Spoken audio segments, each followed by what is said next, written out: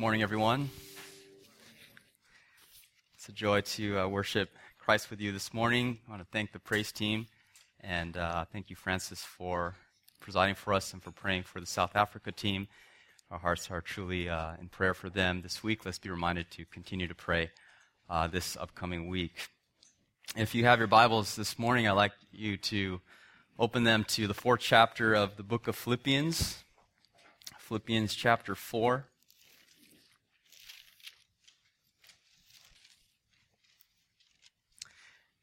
And we're going to be looking at two precious verses in this chapter from Philippians chapter 4, verses 6 to 7. This is two verses that have been often quoted. They have been often memorized. I would encourage you, if you have not memorized these verses, that you would be wise to do so, because they are some of the most precious instructions to us that are found in the Word of God. Philippians chapter 4, verses 6 to 7. Paul writes this: "Do not be anxious about anything, but in everything, by prayer and supplication with thanksgiving, let your requests be made known to God. And the peace of God, which surpasses all understanding, will guard your hearts and your minds in Christ Jesus." I've entitled this message, "Overcoming Worry and Sinful Anxiety." Overcoming worry and sinful anxiety, because that is exactly what this passage is about. It is about dealing with worry. It is about dealing with the anxiety that is in our hearts. It is about dealing with the burdensome cares that you and I carry with us oftentimes in our lives. We all deal with worry. We all battle the sin of anxiety. And we battle this sin on many different levels. For some of us, sometimes it is a very intense battle. Anxiety can even give rise to such intense conflict of soul that there are even panic attacks that are experienced even by the believer in Christ. And maybe it's not so much of an intense manifestation, but it might be just a low-level, prolonged state of worry that doesn't really show up in any great ways, but it just saps your joy. You just walking through the Christian life with a state of burden, a heart that's weighed down and distracted by the cares of this world. And whatever level that you and I deal with anxiety and worry, the Bible has a lot to say about it. And the Bible deals with this whole issue of worry and anxiety in a way that is both realistic and also hopeful. I'm here to give you hope this morning. I'm here to share with you as a fellow Christian, as one who myself struggles with anxiety and worry. And seems like the older I get, the more this is a battle. I remember being in my early 20s and not really having too much anxiety. I mean, I was anxious about a few things, but really not that concerned. I didn't have a wife. I didn't have children. I didn't have responsibilities. I didn't have a job, and that was no problem. I didn't have money. My attitude was, if I have no money, I'll eat apples, or I'll eat my roommate's food. I'll sleep on my friend's couch. If you would have told me back in those days, Dan, you need to get life insurance, I would say, what do I need life insurance for? If I die, I go to heaven. And life was not that burdensome. And, when you get older and as you take on more responsibilities in life, the temptation to become anxious and the temptation to become burdened becomes more intense. And this battle against anxiety can become even reach very intense levels. I remember a few years ago battling worry and anxiety to the point where I've shut down. I felt like I could not function. I could not move or make a step forward because it was just such an intense battle, and I actually had to have another believer pray for me and to help me through that time. This is a common battle for all of us. And it was really my heart to finish all of chapters 4, verses 1 to 9. This is the conclusion of Paul. This is his final exhortations to the Philippian church. And it was really my heart to get through this passage. But as I really thought about our church and thought about your lives and thought about the many conversations that I've had with many of you at our church, I felt the need to just camp on these two verses. Because I know for many of you, this is what you're struggling with. I've talked to some of the engaged couples, and you would think that once you're engaged, that, well, life is good and everything is anxiety-free from here on out. And I realized that for many of you, this is a time of worry and anxiety about the future. And I've talked to many parents and you're just burdened. You're burdened about your kids. You're burdened if you're going to make it through the week. You're burdened about the future. And you're just struggling with this. You're burdened over how you're going to provide. I've talked to many of the singles in our church. And you have burdens about what God's doing in your life. You're burdened about how God's leading you. And you just can be tempted to have an anxious spirit. And I'm just here to encourage you from God's word that if you're struggling with this sin, if you're struggling with this temptation, that you're not alone. This is a temptation that is common to all believers in Christ. And it's a temptation that God's word addresses. You know, the good news is that according to God's word, we don't need to be mastered by this sin. We don't need to live our lives under a constant state of worry. Because of the work of Christ on the cross, because of his death and resurrection on our behalf, Christ has broken the power of sin over our lives, and we can live in victory over the sin of anxiety. And that's not to say that it happens automatically or that it happens easily. But the power of sin has been broken because of Christ's death and his resurrection. And if we give heed to God's word, God promises us victory over anxiety. Jesus said in Matthew 6, verse 25, "Therefore do not be anxious about your life, what you will eat or what you will drink, nor about your body, what you will put on." We think of the words of the Apostle Peter, who said in 1 Peter 5, verse 7, that we are to cast our anxieties on him. We are literally to throw our anxieties at the feet of Jesus. We are to confess that we are not strong enough to bear them on our own, but that he is strong enough to bear them on our behalf. And the Bible is just so realistic and real life with this. The psalmists speak so often of wrestling with a troubled heart or a troubled soul. Psalm 55, verse 1, the psalmist said, "Attend to me and answer me, for I am restless in my heart. I complain and I moan." Psalm 43, verse 5, the psalmist said, "Why are you so cast down, O my soul? Why are you in turmoil within me?" If you're wrestling with just a heart that is in turmoil, a heart that's agitated, you're not alone. Join the common struggle of all the saints and all the redemptive history. The scriptures tell us we live in a world of trouble. We live in a world where we will be tempted to worry. John 14:1, Jesus said, "Let not your hearts be troubled. Believe in God. Believe also in me." Paul even said in 1 Corinthians 7, verse 28, that those who marry will have worldly troubles. You know, there's a special temptation, a special burden for those who are married to be anxious and to be worried about worldly cares. And yet, in the midst of all this, the Bible gives us hope.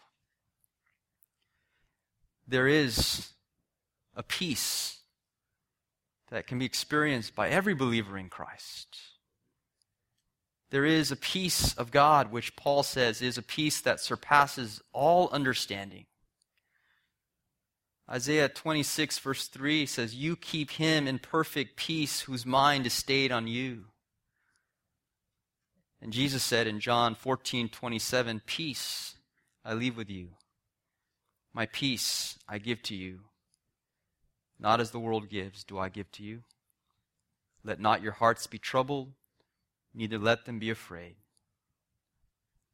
There is a peace that can be experienced by every true believer in Christ. It is a peace that surpasses all understanding, all human ability to reason or to explain. It is a peace that is given from a gracious God to children that He loves, that guards our hearts and our minds in Christ Jesus. And this peace, dear brothers and sisters, is meant to be experienced by you and me today. It is meant to be experienced by you and me this week. It is meant to be experienced even in the midst of our trials, and in the midst of our troubles, and in the midst of our uncertainties. In the midst of all that we struggle with life, God says there is peace that will guard our hearts, that will guard our minds in Christ Jesus. This morning I want us to look at Philippians 4, verses 6 to 7. I just want us to see three simple points in this passage as God leads us to His peace and guards us against anxiety. First of all, I want us to see the problem of anxiety. Second, I want us to see the prescription for anxiety. And then thirdly, I'd like us to see the promise of God concerning anxiety. So first, let's look at the problem of anxiety. Paul says in verse 6, "Do not be anxious about anything." Do not be anxious about anything. And here Paul points out the problem that all Christians deal with. It is the temptation to become anxious and worried in this world. The word anxious here translates the Greek term merimnao. It describes an anxious kind of care, a burdened heart, a troubled spirit. Jesus used this word back in Matthew 6, verse 34, saying, "Do not be anxious about tomorrow, for tomorrow will be anxious for itself." One of the main reasons why we become anxious is because we are thinking down the road to future events which may or may not happen. And we're just living in the future and future possibilities. And Jesus says, "My grace is given to you one day at a time." It's like the Israelites in the Old Testament. The manna was given one day at a time. And God gives us grace to live our lives one day at a time. And so Jesus says, don't be anxious about tomorrow.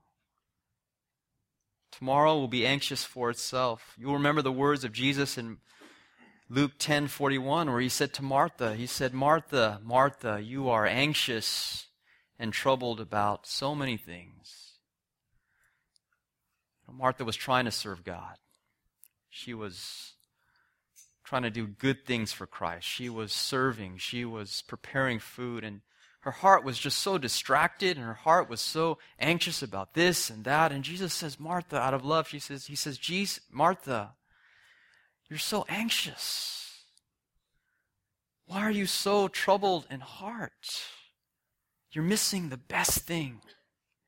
You're missing me. You're missing your relationship with who I am."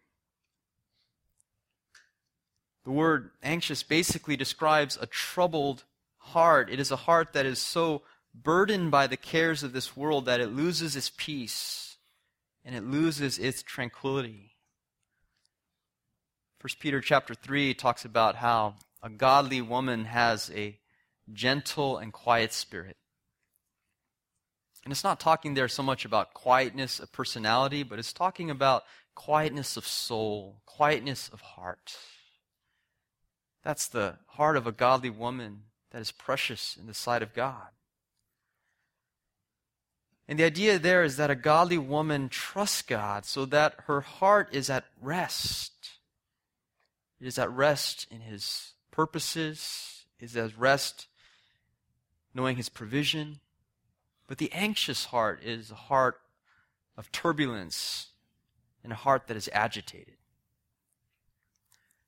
Psalm 131 is one of my favorite psalms. It describes a heart that is free from anxiety. David says there, "O Lord, my heart is not lifted up. My eyes are not raised too high. I do not occupy myself with things too great and too marvelous for me. But I have calmed and quieted my soul. Like a weaned child with its mother, like a weaned child is my soul within me." You say, "Dan, I'd love to experience a heart like that. Just a heart at peace, a heart at rest, a heart that is leaning with confidence upon my God. But Dan, my heart is easily unsettled, is easily agitated. And oftentimes I find that I lose this peace." I just want to encourage you again that I'm coming to you as one who struggles with this issue myself. Just this last week, I was experiencing just this low-level sense of worry about my children. And parents, maybe you can relate with me. It's nothing major going on, no major problems, but just you can sit back and just think about your children. Your thoughts just kind of go to the future and what's going to happen if this happens, and what's going to happen if that happens, and if they go down this path, then and your mind can just go down all these different roads, and all of a sudden you feel your heart just clenching up within you. And you're just anxious. And how am I going to control all of this to make it turn out right? And I was realizing that I was doing what David says he was not doing. I was dealing with things that are too great for me. The future it's too great for us. All the future possibilities and all the future outcomes, that's God's business. Those are subjects that are beyond our control. And I had to come with David and to say, "Lord, I'm not going to deal with things that are too great for me. I'm going to just quiet my soul before you. I'm going to be still and know that you are God." And in that place, I began to find peace. I know what it's like to struggle with financial worry. I know what it's like to have your checking account dwindle down to almost nothing and wonder, how am I going to pay the rent next week? I know what it's like to wrestle with just worry about the future, worry about relationships. And I want to tell us this morning that there is hope. There is hope.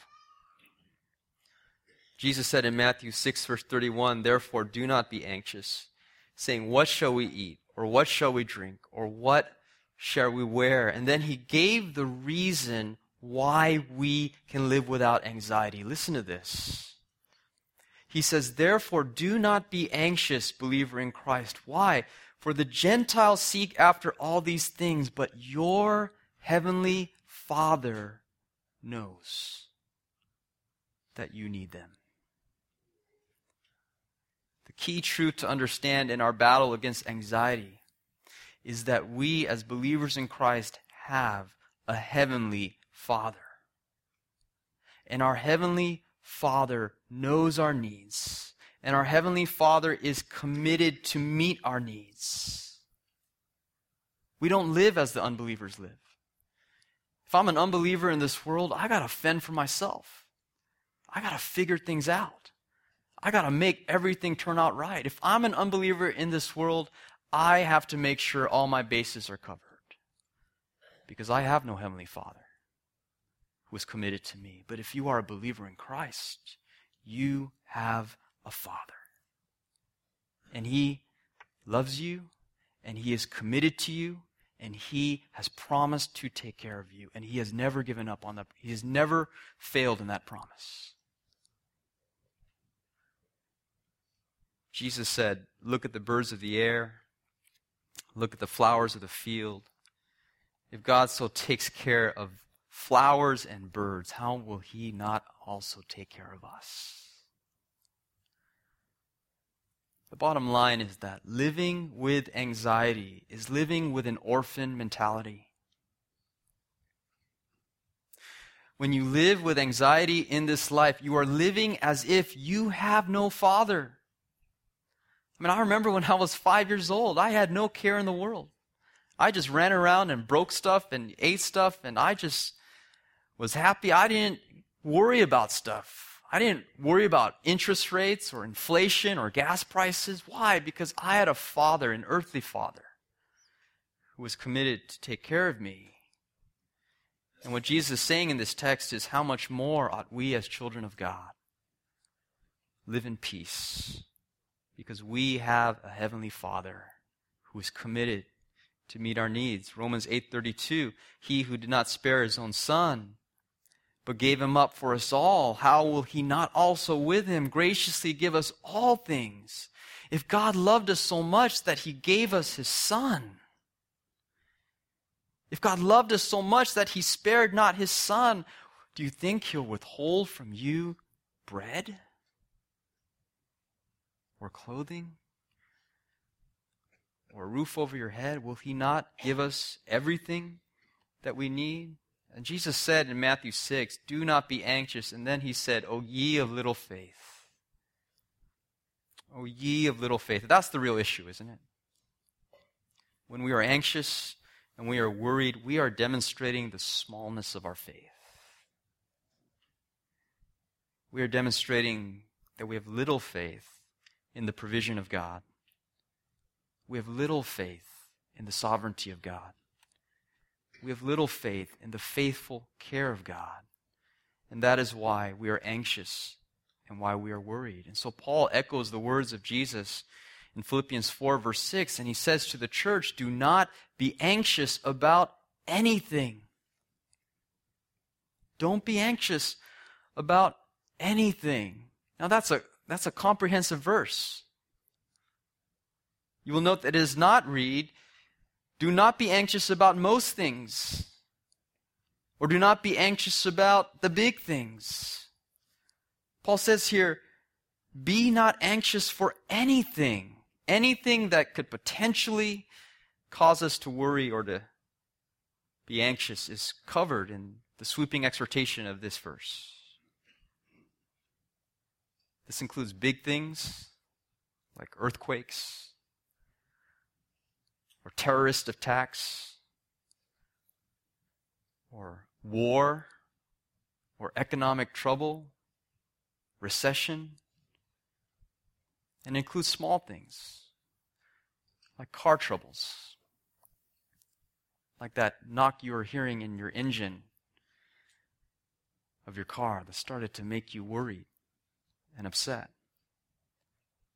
It includes small things like unreasonable bosses. For some of us, that's not a small thing. That's the big thing. It's your unreasonable boss. But it includes that. It includes things like midterms and final exams, even the midterms that you didn't study for. Now, I'll just caution you here. I'm encouraging you to study for your midterms. Some of you students may just have gotten anxious right now because you realize, I have a midterm next week. I didn't study for it. Well, apply this passage right now. It includes tests and exams. This verse addresses marriage troubles. It addresses parenting troubles. It addresses dating relationships, which can be a source of anxiety. It addresses bereavement, financial difficulty, all of these things. Anything that you could possibly be anxious about is covered in verse 6 because the exhortation is comprehensive. Be anxious for nothing. And what Paul is saying here in verse 6 is something that is very encouraging. He is saying that no anxiety, no matter how big or no matter how small, needs to be our lot in life. No anxiety needs to master us. You might be saying, I understand, Dan, I'm not anxious about many things, but when it comes to my finances, this just really gets me anxious. Or when it comes to my schooling, this really gets me anxious. And Paul is saying, no anxiety needs to be your master. You can live in peace under any circumstance because the peace that God gives is supernatural. 1 Corinthians 10:13, no temptation has overtaken you that is not common to man, and God will not let you be tempted beyond your ability. We must recognize that anxiety is a sin that needs to be repented of. It is an expression of the smallness of our faith. And I'll just ask you this morning as a shepherd, what are the things that are causing you to be anxious? What are the things that are troubling your soul this morning? If you could boil it down to the top 3 concerns on your heart, what are those things that are causing you to lose your joy? And the good news is that Paul doesn't just tell us to stop being anxious. He tells us exactly and practically how to deal with this sin. Verse 6, he says, do not be anxious about anything, but in everything, by prayer and supplication with thanksgiving, let your requests be made known to God. And so we move from the first point, the problem, to the second point, the prescription. The prescription for an anxious heart. And put simply, what Paul prescribes as a remedy for anxiety is prayer. It is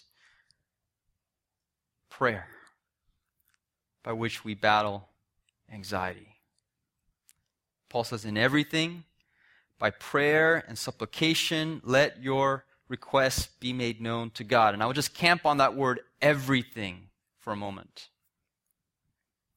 The everything in verse 6 runs parallel to the anything at the beginning of the verse. Paul is saying, don't be anxious for anything, but pray about everything. In other words, anything that you can be anxious about is also something that you can pray about.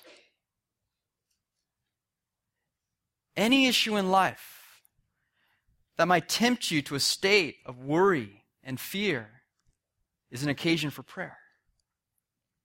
In everything, let your requests be made known to God. Now, this opens up to us a whole world of prayer that I believe many of us have just only begun to scratch the surface. Some of us have an over-spiritualized view of prayer that is entirely disconnected from our practical lives. It's as if prayer is like this beautiful religious relic and we bring it out to bring decoration to our lives. But when it comes to just how we live at work and at school and in our apartments, in our homes, it has no bearing upon everyday living. And what Paul is saying is that prayer is to be interwoven with the daily anxieties of life. It is then in everything, in every occasion that would cause us to worry, we are to bring prayer to bear upon that situation.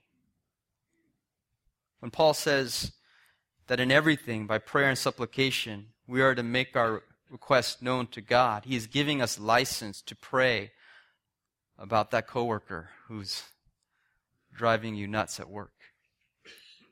He's giving us license to pray about the stresses at your job. He's giving you license to pray about your exam or to pray about your phone bill. I pray about my car. My trusted Geo Prism, still going strong after 15 years. Mina and I, we did our honeymoon in that car, drove it up the coast, and it's, after 4 kids later, still going, strong as a rock. And maybe, I'm a believer, so maybe prayer has something to do with that, because I pray for my car. Like, the more miles it gets, the more I pray. And sometimes we'll be driving that car up a hill, and boy, I'm praying that we're going to make it. And I got kids in the back, and Lord, get this car over the hill, please. I've shared with you before that I pray about my keys. I have a really bad habit, drives my wife crazy. I lose my keys. I don't put them in one place. I leave them all around the house, and sometimes I just get anxious because where's my I got to get somewhere. Where are my keys? And I'm sending my kids around the house, find my keys, and they don't know where it is. They're looking under everything, and I've learned I can pray. Lord, help me find my keys. It's one of those short, brief prayers. You just arrow prayers to heaven. Lord, I need my keys. And Francis at the Christmas gift exchange gave me a key finder. It's one of those beepers you put on your key, and then you clap, and then the thing beeps, and so you can find it. And I said, oh, that's the answer to my problems. And then I got home and opened it, and it didn't really work. And maybe Francis will give me another one next year.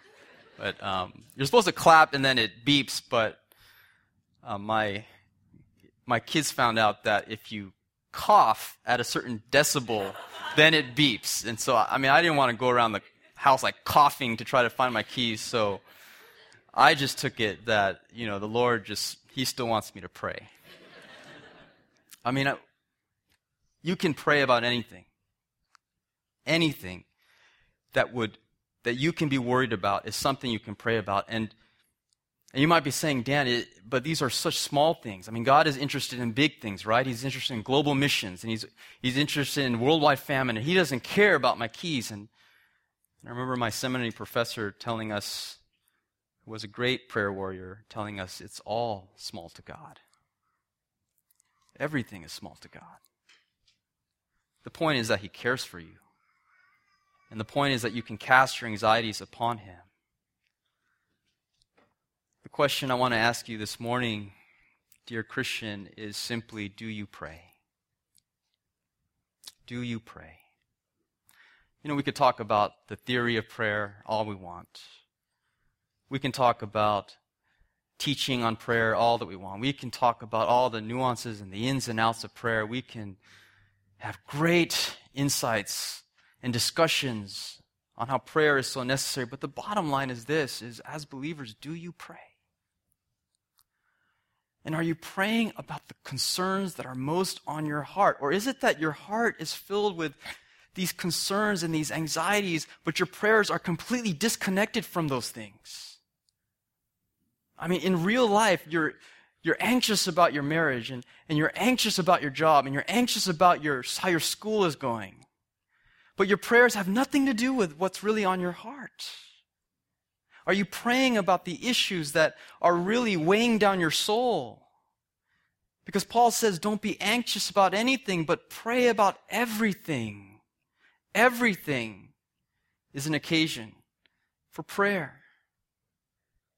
And this connects us to the teaching of Matthew chapter 6, because when Jesus says, you are those of little faith, that's why you're anxious. And prayer is an expression of our faith. Prayer is a means of cultivating our faith. Prayer is a means of growing in our faith. It is because of our faith that we pray. And as we pray, God's peace comes to us. I've never met a Christian who was filled with anxiety and at the same time was filled with prayer. The two don't coexist. If you're anxious and you're worried, you can trace it back to the fact that you're probably not praying about those issues that are most on your heart.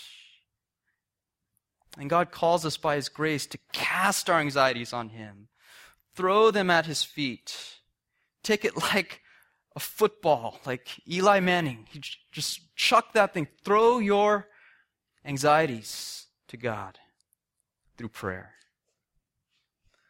Paul calls us not just for any kind of prayer, but a specific kind of prayer. In verse 6, he says, in everything, by prayer and supplication, let your requests be made known to God. He uses 3 synonymous words here, all of which emphasize one aspect of prayer. The word prayer here can be translated petition. It is used in the New Testament for a believer asking of God. The word supplication means to make request. It describes the act of making specific requests to God.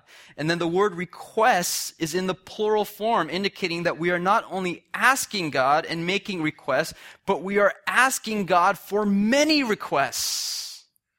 We're just bringing a whole bunch of requests to God, and we are letting them be made known to God. These 3 words emphasize one aspect of prayer, which is so practical, and that is the aspect of prayer in which we ask. Brothers and sisters, we need to ask. We need to ask God concerning the things that burden our hearts the most. You've heard the old acronym, ACTS, ACTS, or some of us prefer CATS, CATS. Confession, adoration, thanksgiving, supplication. And this verse is emphasizing the last element, the supplication, the asking, the part of prayer where we ask of God. And this has to be one of the most encouraging truths in all the Bible, that the God of the universe, the God who reigns on high, the high and holy God who is mighty and reigns over all things, invites us as His children to come and to ask. We are called to ask. And God is so intent on getting us to ask. He has loaded down the scriptures with encouragements to ask. Matthew 7 verse 7, ask and it will be given to you. Seek and you will find. Knock and it will be opened to you. John 14:13, whatever you ask in my name, this will I do. If you ask me anything in my name, I will do it. James 1:5, if any of you lacks wisdom, let him ask. Ask of God, who gives generously to all without reproach, and it will be given him. And 1 John 5:14 says, this is the confidence that we have toward him, that if we ask anything in his will, he hears us. Listen, the reason why we are anxious is because we are not asking. James 4:2 says that you have not because you ask not. And it's because we are not asking that our hearts are troubled. It's because we are not asking that our hearts are distracted. It's because we are not asking that our hearts are not at peace. Because if we asked, then the peace of God would come and it would guard our hearts and minds in Christ Jesus. John Newton said this, come my soul, thy soul prepare. Jesus loves to answer prayer. He himself has bid thee pray, therefore will not say thee nay. Thou art coming to a king. Large petitions would thee bring. For his grace and power are such, none can ever ask too much. Many times we do not ask because we believe we don't need to ask. Many times we do not ask because we've been infected by the American can-do spirit. We can take care of it ourselves. We have the resources on our own. Brothers and sisters, show me a man who is asking of God, and I will show you a man who is a humble man. Show me a Christian who is not asking, and I will show you a Christian who is filled with pride. Because that pride has deluded him into thinking that he has no reason or need to ask. Psalm 62 verse 8 says, trust in him at all times, O people. Pour out your heart before him. God is a refuge for us. When is the last time, Christian, that you poured out your heart to God? That you just took out all your concerns and numbered them one by one and unfolded them before the living God and asked God to do something in those issues. Psalm 142 verse 2, I pour out my complaint before him. I tell my trouble before him. You know, my room at home has a door, and I like to shut it. I have 4 children, and sometimes I need a little peace and quiet. So I like to shut my door and just have a moment of peace. But none of my children have a conscience. They have no trouble barging through that door at any time. And usually they have a number of requests. Dad, I'm hungry. Dad, I need help with my homework. Dad, I need to go to the library. Dad, I need to go to the toy store. Really? You need to go to the toy store? Right? You bother me for that? Dad, I mean, they have tons of requests. They have no trouble just barging through that door. They don't even knock. They just come right on in. And sometimes, because I'm just really need some peace and quiet, I will actually lock the door. I'll kind of chuckle to myself. This will get them. They can't get in. And to show you the hardness of my children's conscience,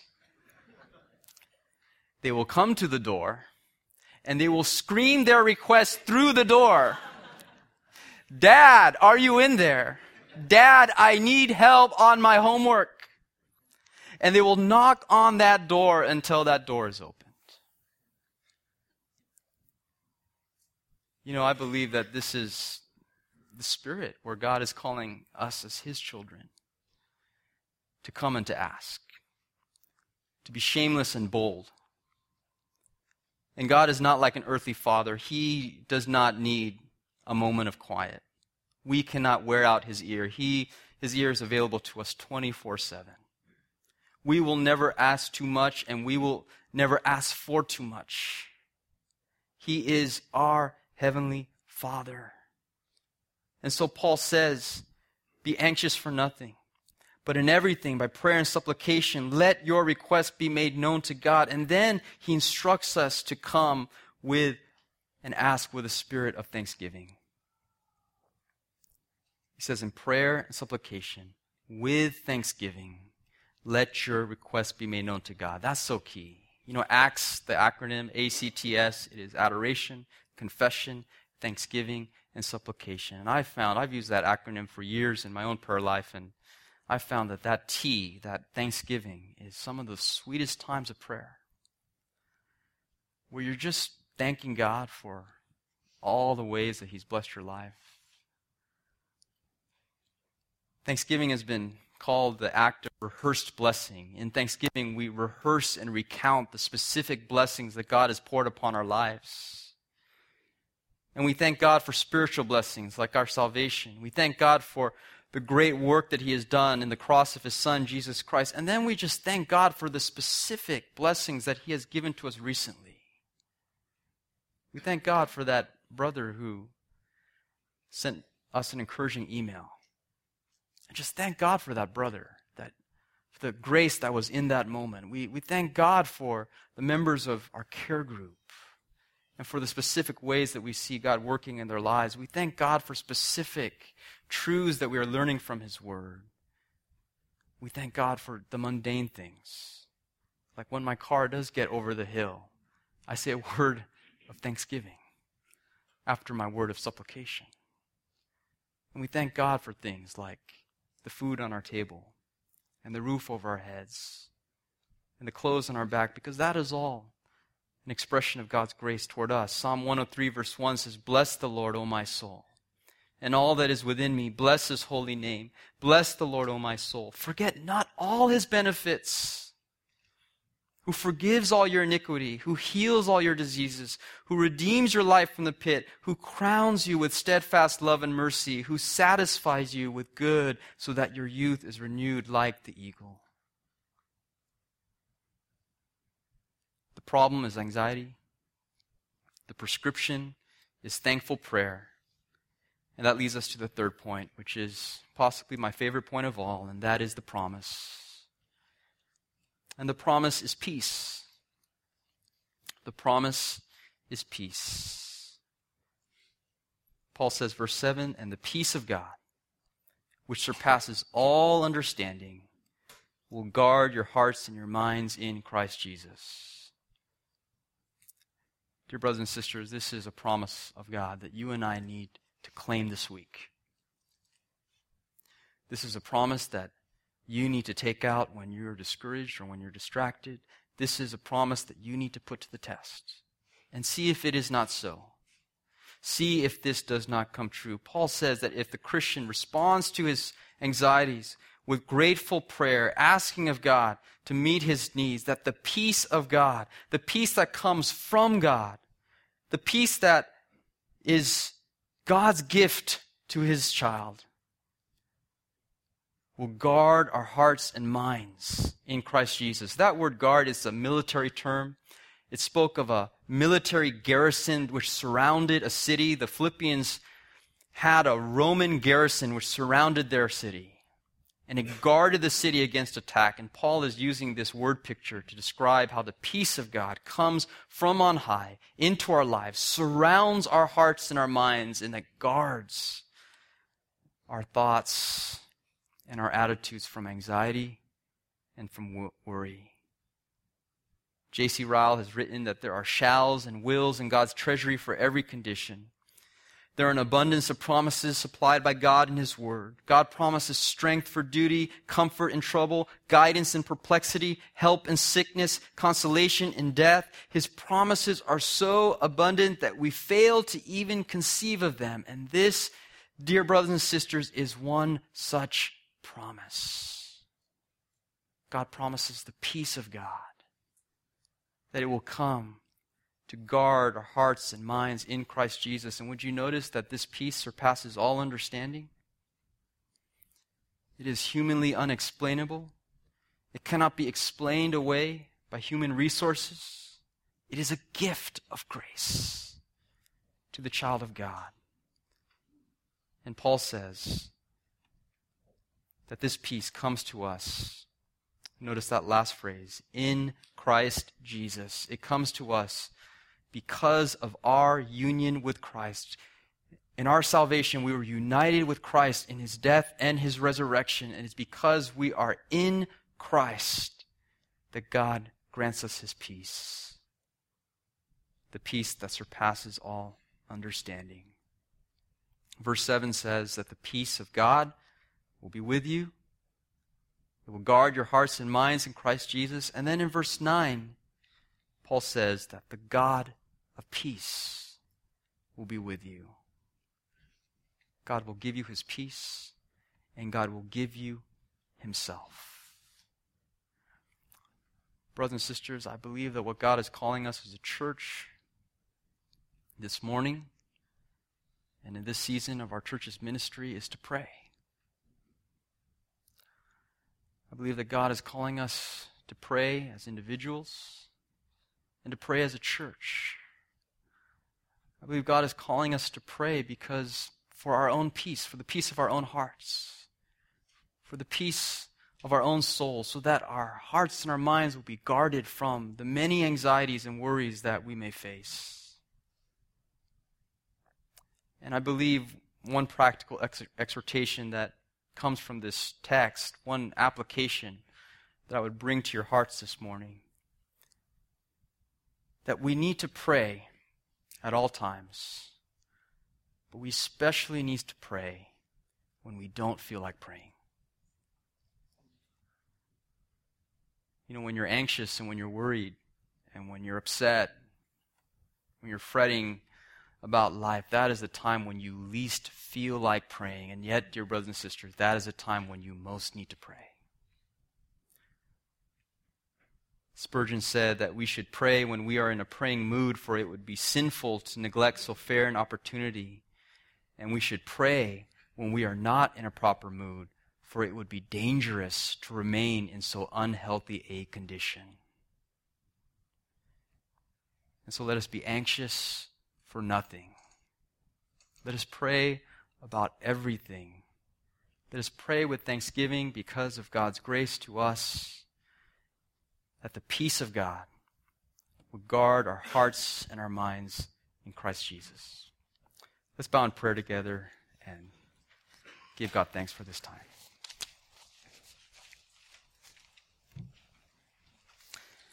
Our Father, we thank you so much for your precious word. for how it is the food that feeds our souls, and how we see in your word your shepherding heart toward us.